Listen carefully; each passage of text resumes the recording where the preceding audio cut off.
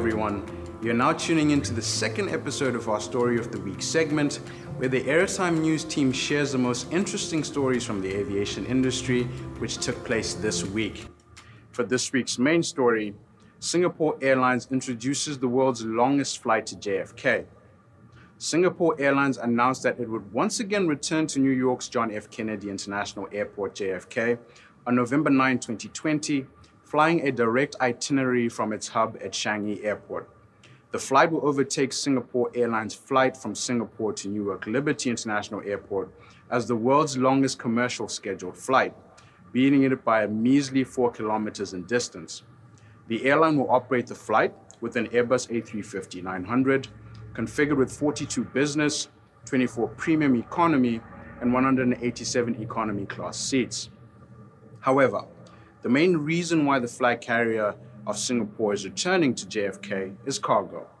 In a statement released by the airline, operating to JFK would allow Singapore Airlines to better accommodate a mix of passenger and cargo traffic on its services to New York in the current operating climate.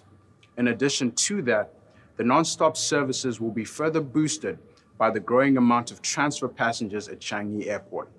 Apart from the newly announced flights to JFK, Singapore Airlines also flies to Los Angeles International Airport, LAX, in the United States, and the airline also stated that it will continue to assess the demand for travel to the United States before deciding to reinstate services to other points in the country.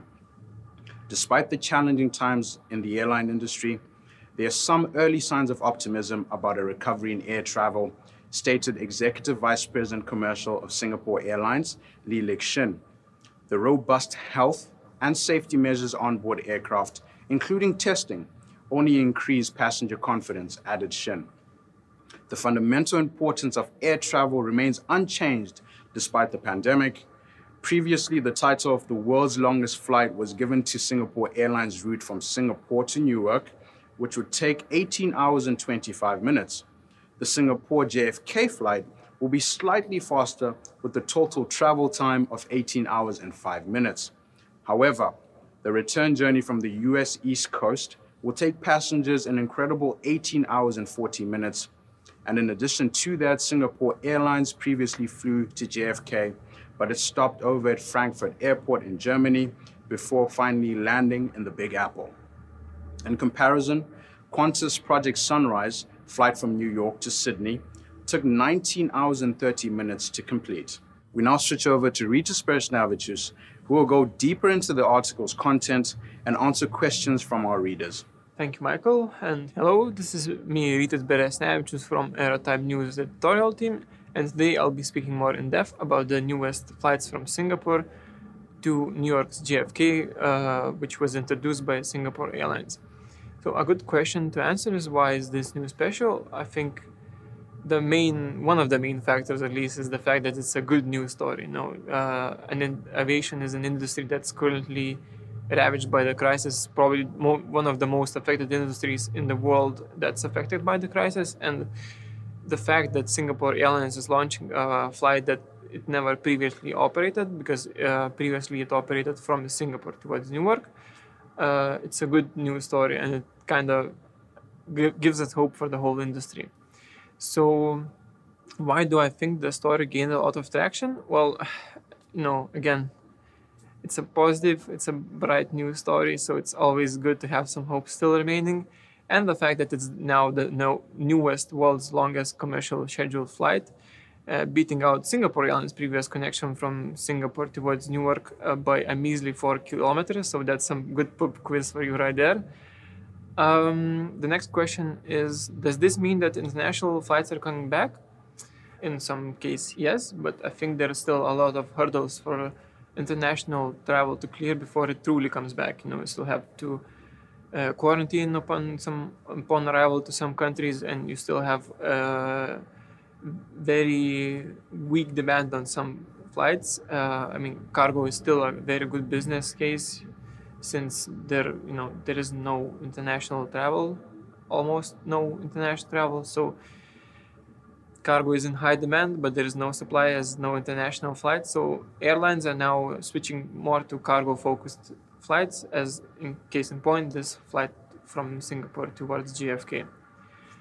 Are there any other long-haul flights or ultra-long-haul flights that are returning? Well, we can see, with the fact that Singapore Airlines introduced its newest flights, we already saw the fact that Qantas returned its Perth to London service, which was dedicated to repatriate Australian citizens, but still, it's evident that some passengers still want to travel home or visit their relatives.